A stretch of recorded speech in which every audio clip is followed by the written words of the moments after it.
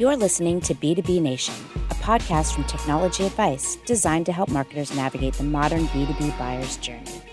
Here's your host, Mike Pastor. Operating in a space dominated by large, well-known brands poses a challenge for companies in any sector. In the SaaS software market, and in CRM in particular, the challenge can seem monumental. The advantage held by many challenger brands is that they are often more agile and can pivot more quickly than the leading brands. On the other hand, challenger brands have less margin for error, so they need to make well-informed decisions. You know, what works for you today isn't always going to work for you tomorrow. And one of the most important things for you as a team is to have that insight at your fingertips to understand what's working, but also be ready to A/B test and pivot when you don't see the results that you expect. That's Claire Dorian, CMO of Sugar CRM. Claire and her team are leading their challenger brand up against heavyweights like HubSpot and Salesforce. In this episode of the B2B Nation podcast, we're talking to Claire about what it's like to operate as a challenger brand today, which tactics and messaging are working for Sugar CRM, and what we think is ahead in 2024. Welcome to B2B Nation. Claire Dorian, welcome to B2B Nation. Why don't you take a minute and tell us who you are and what you do? Well, firstly, thanks for having me, Mike. I'm thrilled to be here. So Claire Dorian, sometimes referred to as the DeLorean. I am CMO here at Sugar CRM. And as you can probably tell, I'm not a US native. I am a US resident. And I've been here now for, almost 11 years. And interesting story. This is my first time CMO role. And I joined 6 weeks before the pandemic.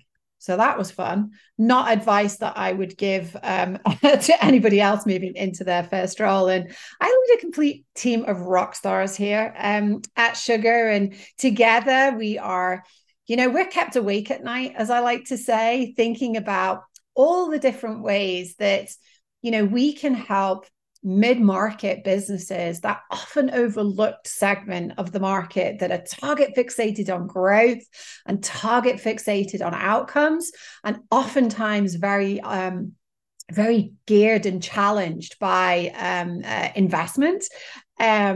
We serve that segment of the market, and we are kept awake at night trying to think of ways to engage, the marketing, sales, and services teams in those businesses, really with a view to helping them grow better, faster, easier, smarter. I've been here now 3.5 years. So it's been an interesting journey. You are not meeting anybody, but here we are. All right. 3.5 years sounds about right, because I arrived at Technology Advice about 5 or 6 weeks before the pandemic. So yeah, there you go. On the same timeline. We're on the same timeline. Yeah. So you don't need me to tell you that there are some very powerful and wealthy brands in the CRM space. You kind of alluded to this a minute ago, that maybe they overlook certain size companies. What's the message that you want to deliver to buyers in the market for a CRM solution? Well, firstly, I feel like this is the market, the grandfather of all markets, because, CRM has been around for 2+ decades, perhaps almost 3. And so it's not a new space. And I think that, in many ways, as a collective, historically, there's not that great a perception of CRM, out there in the market. We've all heard those horror stories, over bloated feature set, cost me the earth, difficult to adopt. And that's where I would start with anybody who is mid-market sized or not looking at CRM, is to say, yes, this is about a technology purpose, but it's about more than that. It's about how do you bring and converge your people, your processes, and your technology to deliver a better experience for your customers. And as you think about moving towards CRM, I think there are some really important things that buyers need to consider. Mid-market businesses, as I said earlier, are outcomes obsessed. They are much less chasing, the could have bought X because it was the market leader. Never. How does the expression go, Mike? All those years ago, about buying IBM. And I think mid-market businesses that we meet, that we engage with, are more discerning than that. And so, I would encourage anybody to think like I think they do, which is ensure that when you are in the market for CRM, that you know what exactly it is that what problem you're trying to solve for. Number one. Number two, make sure too that as you go through that selection process, that it's easy to use and easy to adopt. Mid-market businesses just don't have time for science projects, and multi-year implementations.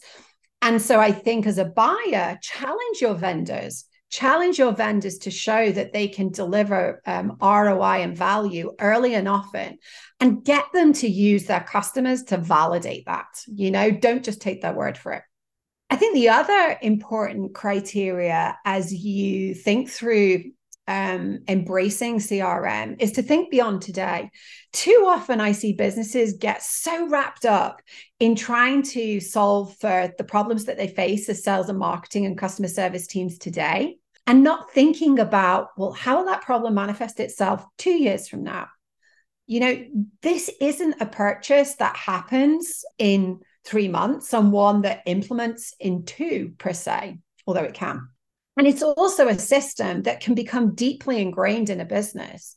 So I think as a consequence, it's important that you think about, well, how are we as a business going to evolve? And what demands does that make of our CRM system as we do evolve? And what matters to us as a business? And what's unique about us as a business, so that you can ensure that as you go through your vendor selection, that there's the opportunity to enshrine what is unique about you, but also to scale what is unique about you as you move forwards. And the final thing I'll say, Mike, don't overlook the importance of partnership as well. You heard me say there, I think the CRM market for so long had such a poor reputation of selling and dumping, selling the solution and walking away. And I still think that prevails to some degree. So challenge your vendors to show you how they will partner with you step by step beyond the sale. How are they going to support you? How are they going to make sure, through community interaction, both within the vendor community, but also in their extended customer and partner community, how are they going to ensure that you are going to be successful with that implementation? I think that's also another important criteria, because oftentimes, again, mid-market businesses that we sell to, they don't have the raw resources in-house to ensure that implementation can be done successful, and they're looking for expertise to do so. So partnership matters, and is another key to success. So I hope that gives you a little bit of color. The evolution part is interesting to think about, because when I think about the state of many CRMs on the sales and marketing side, yeah, they're tracking leads, they're tracking people, and as every B2B marketer knows, you're actually in real life dealing with committees and an organization and an opportunity at the organization level. Correct. But you're still kind of going one person at a time, because that's how your CRM is set up. And I think that's an important criteria. This comes back to requirements, right? And what matters to you as a business. And as you look at your sales and marketing processes, even before technology selection, I encourage anybody. In fact, it doesn't even matter if it's a CRM purchase, quite frankly, in any technology purchase, scrutinize your process today. Because guess what? If it ain't working and it ain't efficient and it doesn't account for more than just, in the example that you provided, Mike, contacts, accounts, opportunities, influencers that sit around, perhaps the indirect route to market as well, guess what? You're never going to find a solution that's fit for purpose. So, scrutinize yourself as a business, internally before you make that technology purchase, because you really only get out what you put in, right? So we were talking about our shared timeline going back to early 2020. It's been a crazy few years. In-person events were off, and then they were back on, and I think they're still sort of struggling to find their footing. Yeah. We've had one of the major social media platforms scare off a bunch of its advertisers. What's working when it comes to getting the message out? What are the channels and tactics that are showing results for your team? So I think this is a question of 2 parts. Firstly, I think when it comes to the message, that buyers are just so less tolerant of long-winded messages littered with acronyms. And I think the CRM market has in particular been very guilty of loading up the vernacular with acronyms. And I think that what the last few years have reinforced and emphasized, because I don't think this has ever not been front and center for marketing teams, is that avoiding jargon, avoiding technical terms, and confusing your audience, isn't going to help you in any quest. And that the use of simple language to remain, concise to the point, but very quickly get to the point. I think I see too many SaaS-based businesses over-rotating on features instead of describing how that is going to help that customer, that prospect, do more, do better, work smarter, better serve their customers, deliver campaigns that are more impactful. With that message, I think it's also incumbent on us as marketing teams to make sure that it is integrated into those messages is social proof. The idea that people are so much more likely to believe what you say if they see others saying the same thing within your community. I think that has only gotten stronger as in-person went away. And, I think it's always been there, but I think as we took the in-person away, that notion of relying on a message that the community of customers that you as a vendor have can repeat and resonate and can repeat and reinforce just got so much more powerful as a marketing tactic to draw your audience in. So then thinking about, your question of, what channel's most impactful, I always think this is a bit like, and I'm a food lover. I always think this is a little like the question of, kind of what's my favorite food? And the reason why I say that is because what's working today and the channels that are working, and I'll come on to which ones we're seeing working today, and the most impactful today, are obviously driven by your customer, your target audience, your target industry, what it is that you're offering. But I know one thing for sure, a bit like, my favorite food changes through the seasons, quite frankly, and so will your channels. And so whatever I'm about to share and say, I would just encourage your audience, Mike, to remember that, what works for you today isn't always going to work for you tomorrow. And one of the most important things for you as a team is to have that insight at your fingertips to understand what's working, but also be ready to A/B test and pivot when you don't see the results that you expect. And I think when it comes to what we're seeing working, here at Sugar, there's a couple of things. A few years ago, not long after I joined, it wasn't lost on me that content-led marketing was something that had really blossomed as a way to get your message out there. But there's very little point in having, concise, compelling content with that social proof I spoke about if you're not putting it in the right places. And so we have been spending much more time understanding and listening to our customers about, well, where do they go look? Where do they go search? Happily, I'm pleased to say, which events do they now go to? Because obviously that's something that they haven't been able to do. And making sure that we are front and center when they do go those places. I often hear it called the dark funnel, as that sort of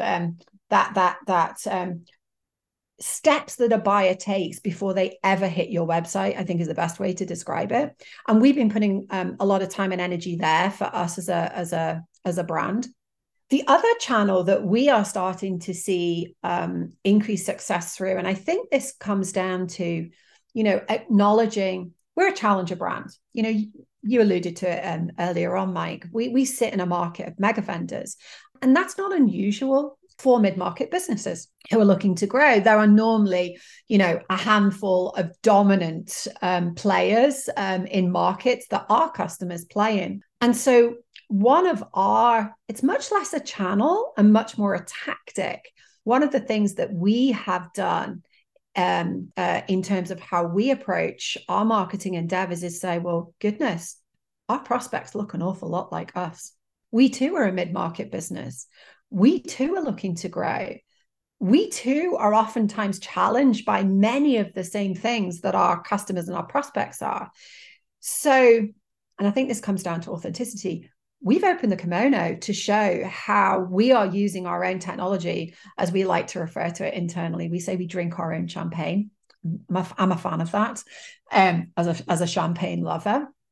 We drink our own champagne and we show how we run our business using our own technology. And I think based on the feedback that we've had and based on the engagement rates that we now see, I think that authenticity is allowing us to better connect with our target buyer.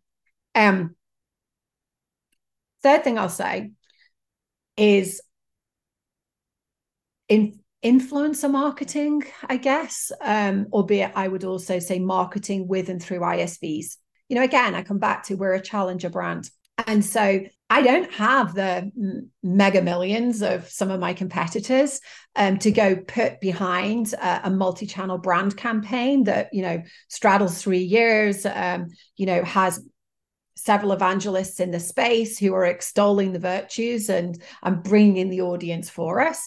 So I have to find different and more creative ways to get our brand out there, to talk to our target audience. And, we've recently been on a huge recruitment drive for ISV vendors. So people who have complementary solution sets that work alongside our CRM that we find our buyers are looking for.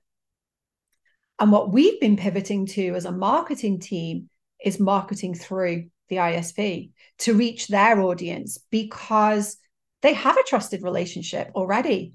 So that, in theory, should help us accelerate our relationship with that audience as well, because we're being introduced as a trusted party and a partnership that ISV has. And so we've been using that really rather successfully of late to both drive demand and brand, as a tactic. And the final thing I'll say is probably statement of the obvious. Events are back.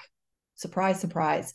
We're being very selective about what events we do, and they are very much aligned to vertical segments that we play in, as opposed to going broad and horizontal. And I think that's been a real shift for us as a business, and I think for many SaaS players out there in the market, that long gone are the days of showing up at a trade show that is all things to all men and it's all about the brand. We've been very much focused on creating an experience that starts before you arrive at the event, that continues during the event and post-event. And it's very much back in the marketing mix as a channel that, over the last 9 months, we've seen some very, very compelling results from. Yeah, vertically focused events, hyper local events. Yep. We're not asking people to go travel far and blow up their week. It's so important. We have got out the habit of traveling. I'm not going to lie, I don't love it when I'm just back from being on the road for 4 weeks, and that was certainly 2 weeks too long. And so I think being mindful of those personal circumstances that are influencing the professional as we think about channels that we use is critical. Nobody wants to get 25 emails from a vendor in 3 weeks. We never did. We certainly don't anymore. People are switching off these devices and are creating many more boundaries than they ever have. And I think it's incumbent on us to respect that. Right. I mean, you tell people you can't travel for as long as we did, and they're gonna. It's not just developing new habits. It's people, their lifestyle changed. They liked having more time with their family. They liked being able to exercise and do all these things. The same reason you can't get them to go back to the office. Exactly. The same reason you can't get them to go to the big trade show. Yeah, exactly. We're in the fourth quarter of 2023. And there were a few voices saying that 2023 was going to trim the SaaS market considerably. I don't think it's been quite that dire.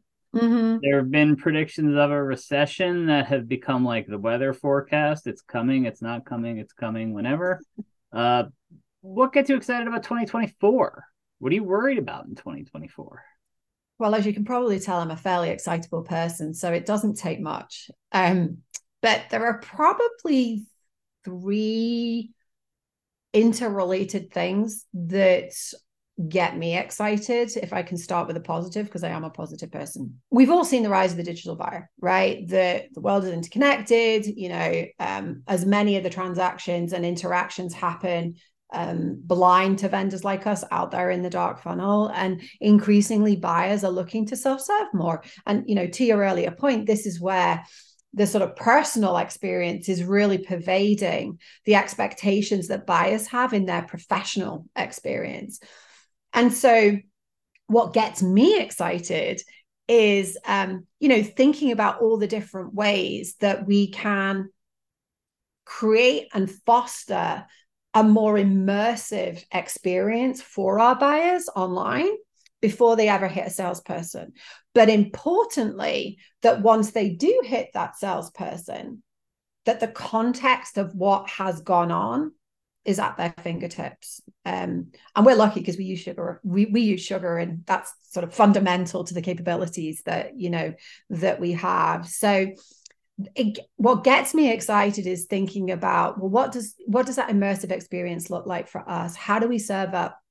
I was reading, I think it was Trust Radius did a survey a couple of months ago about, what influences buyer decisions, and accessibility to product much earlier on in that buying cycle really tipped up in the year-over-year survey. I think it was voted in the top 3 of key criteria that they want to touch, buyers want to touch, they want to feel, they want to engage and interact with what it is that they're purchasing.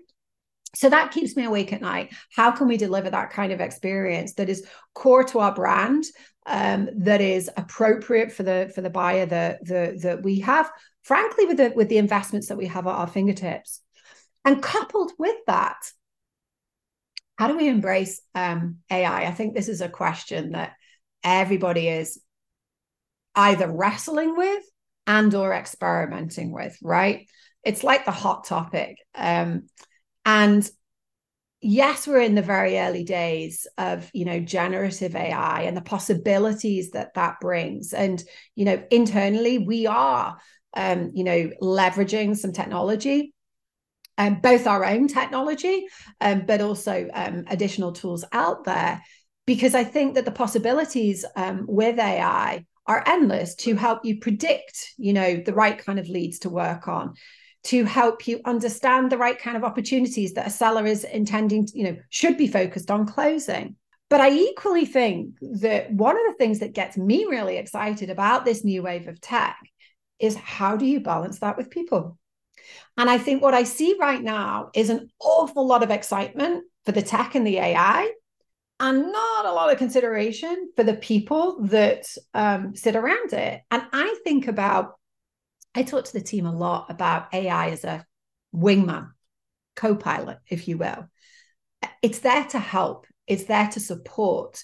And it's through that lens that, as we think about our marketing efforts, that we need to think about how we embrace AI into what it is that we do.